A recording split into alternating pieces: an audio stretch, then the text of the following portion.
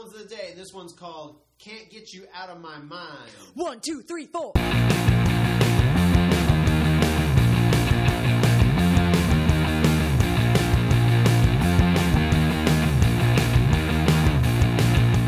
Welcome to Ramones of the Day, the podcast examining every single Ramones song alphabetically from 53rd to the word zero. I am Philip. And I am Molly. And today we are discussing Can't Get You Out of My Mind from 1989's Brain Drain. Brain drain. Same thing I did last time, I'm pretty sure. I didn't set you up. We're going to do it every song. We have 10 more to go. Yeah. This song was written by Joey. I gave it a song category of love because he can't get her out of his mind. Right? Yeah. Or Out of our mind? maybe it's insanity. Oh. Yeah. Ooh. Ooh. Nope. Philip? Love. Just to recap for those who don't know, what are the categories? I always forget to keep this. Well, they should listen to other episodes. And, Sure, you know. yeah. The But categories that I scientifically assigned as available are as follows. Love, misbehavior, political, touring, party, fighting. I think that's it. I think it's those and 6. And also... Oh, and mental illness. Mental illness, yeah. Forgetfulness is also a mental illness. Yeah, those are the 7. Mm-hmm. The 7 ones. So of those, I feel like love is the best one because... Probably. He can't get her out of his mind. He can't get her out of his mind. Oh, no. This song... Oh, no. Would you like to take a guess at how many man. times this song was played? I'm gonna say 0. You are correct. Yeah. It was never played live once by this band. It was originally titled I Can't Get You Out of My Mind. I put in parentheses, retitled for podcasting organizational purposes. So we could really break it up. No, you have a bunch of facts for this. Those are all the facts that I have. Oh, man. Okay, well, this was the 1989 album. Yes. That Dee Dee left. Right. Dee Dee was sort of, what do you call that? Not a lame duck. What is it? He was in the band, but he did not play. He did not play on this album. Yeah. Right. And, so, yes. It was their last album with Sire Records. Right. That they had been with from the beginning. Yeah. Yeah, and in general, the reviews of this album are were from not great. Bad to sucky. There were some reviews I read that were like, ooh, yeah. yikes. You guys are talking about the Ramones, so let's just keep whatever the 1,000 word quotient of or version of ooh is. Yeah. That's what a lot of them were. That mm-hmm. Yeah. No, not a whole lot of love for it, but you found someone who did get down on it. I found somebody who really stood up for this album. Okay. I will give him a shout out here. His name is Joel Gaustin. Joel Gaustin. And he seems to be in the music business. How do you spell Gaustin? Gaustin, Gausten. And the title of the piece that I read that he wrote online is called Albums That Should Have Changed the World, which is a very bold statement. It's a big swing, folks. To make about this album. And in reading his piece, which I thought was very interesting, actually, one thing that he said that I do want to talk about here. Yeah. So basically, Brain Drain is not my favorite album. Nor mine. As we were discussing before, there are some songs on it that I like, but in general, I really don't like the sound of this album. I don't like the way it was produced. I think it sounds very of its time, and I wondered if I was being harsh to just say, like, oh, they're trying to do that, like, early 90s thing. Mm-hmm. And it's only 1989, so we're not in the 90s yet, but it's still that, like, grungy, hard rocky kind of feel. It's in the air. This is Bleach era. Yeah, definitely. Yeah. And so this guy is writing online. They want to sound like Temple of the Dog. Yes. Or Mother Love Bone. Well. It would have been Mother Love Bone. Yeah, and it's just that very sloppy, they talk about, like, it's hard rock, and they're sloppy anyway as a band, but, well, that's not true. They can be very precise. That's true. But they can be sloppy when they want to for effect. Precisely sloppy. And I feel like this album is both dirgy and grungy and sometimes sloppy in a way that I'm like, sure, man, I really don't. No. I really don't want. But anyway, so he's talking in his article about this song specifically and this album. Yes, this guy Joel Gaustin, and he was saying I'm so sorry. No, I lost it. Okay, so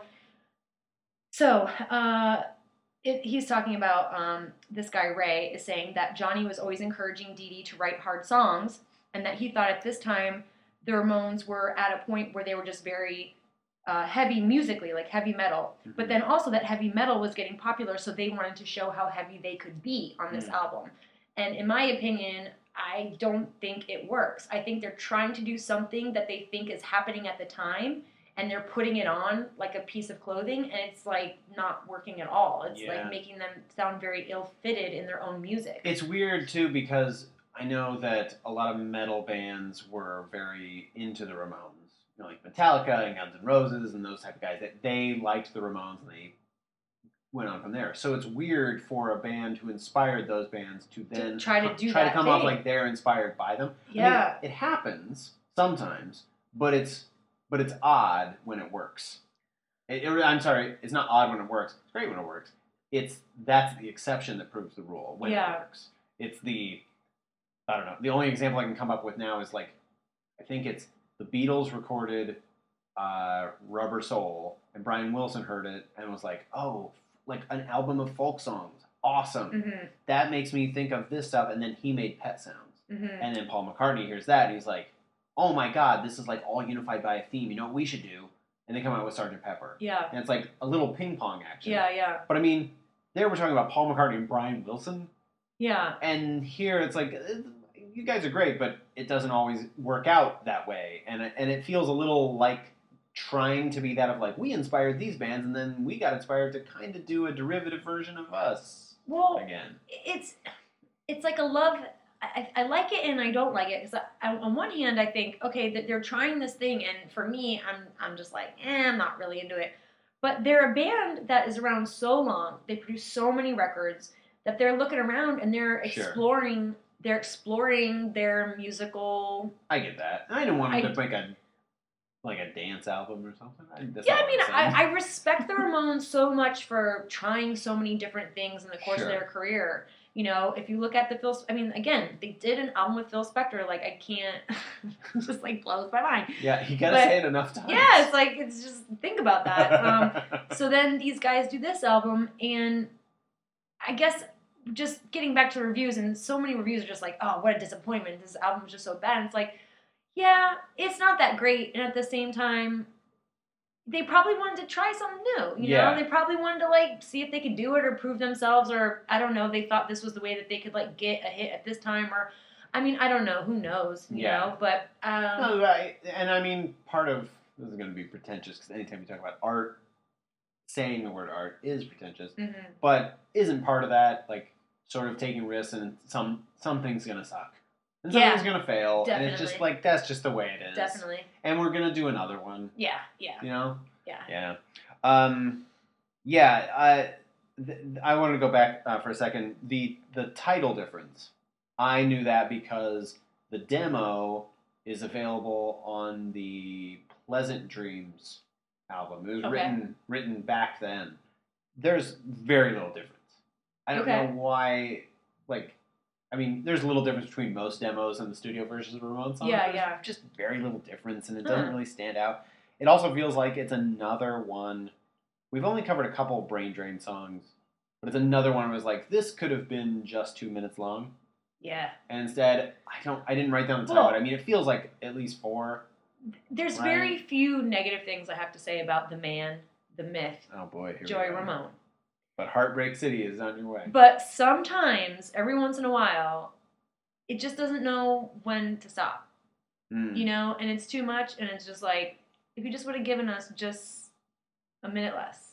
Or something. You know what I mean? It's too much. And it's like, it's going on and on and on. And like, sometimes I think Joey can just like kind of, you know, there's not much going on in this song. You know what I'm saying? It's not like we need it for 3 minutes. You know? I mean, basically, he can't. You know what's funny? You know, get you out of his mind. The amount of times that we've now said, and it hasn't been that many, the amount of times we've said, like, you know, this should just be shorter. I almost wish we would find the one where, like, they wrote the Can't Get You Out of My Mind that's 15 minutes long.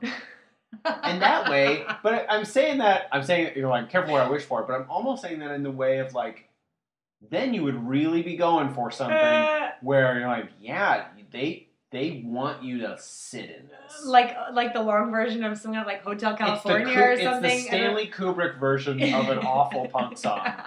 They're like, you're gonna sit and you're gonna listen to this, and we're gonna just keep saying "Can't Get You Out of My Mind." You're gonna stew in it. 15. You're not gonna get it out of your mind. No, never again. Oh man. I did like the background vocals. Okay. Period. That, I mean, really, like, they didn't often have such prominent background vocals. Like, totally. Those are actually pretty good, but maybe I was also searching for something. Yeah, sometimes it's not. It's very rare, but every once in a while, I'm just like, Do you have a most valuable Ramon? You have to. My most. I should stop asking. I should ask it very pointedly. Who is? Yes. Who is? My most valuable player, Ramon, on this song is Dee Dee, because he did not want to participate. You gave an addition by subtraction. Yep. Vote. Okay. You know, he was right. He walked away on this album. Some say it was because he was going through some hard times. Yeah.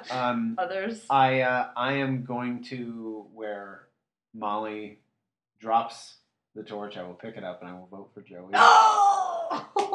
I'll vote for Joey because, I mean, whatever I do like about it, he wrote it. It's not my favorite guitar. Yeah. The drums aren't really doing it for me exactly. Yeah. But he's still there, and if there's one thing that he's still there. Well, here's the thing: is like, I think there comes a point with bands, especially when they're around a long time, where all they have to do.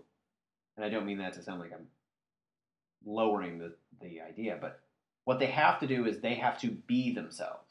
Mm-hmm. Like right now, like the Rolling Stones or U2, what they have to do is go out and be the Rolling Stones and U2. They don't. Yeah. They actually kind of are stuck and like, you can't rock this boat too much because millions of people are paying just for that. Yeah. So I feel like at this time, whatever success the Ramones have, it's by being the Ramones. Mm-hmm.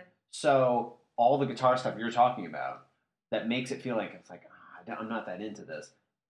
Part of what makes this song still feel like a Ramones song or have its toe in that is his voice. Yeah. So for that, I'm grateful.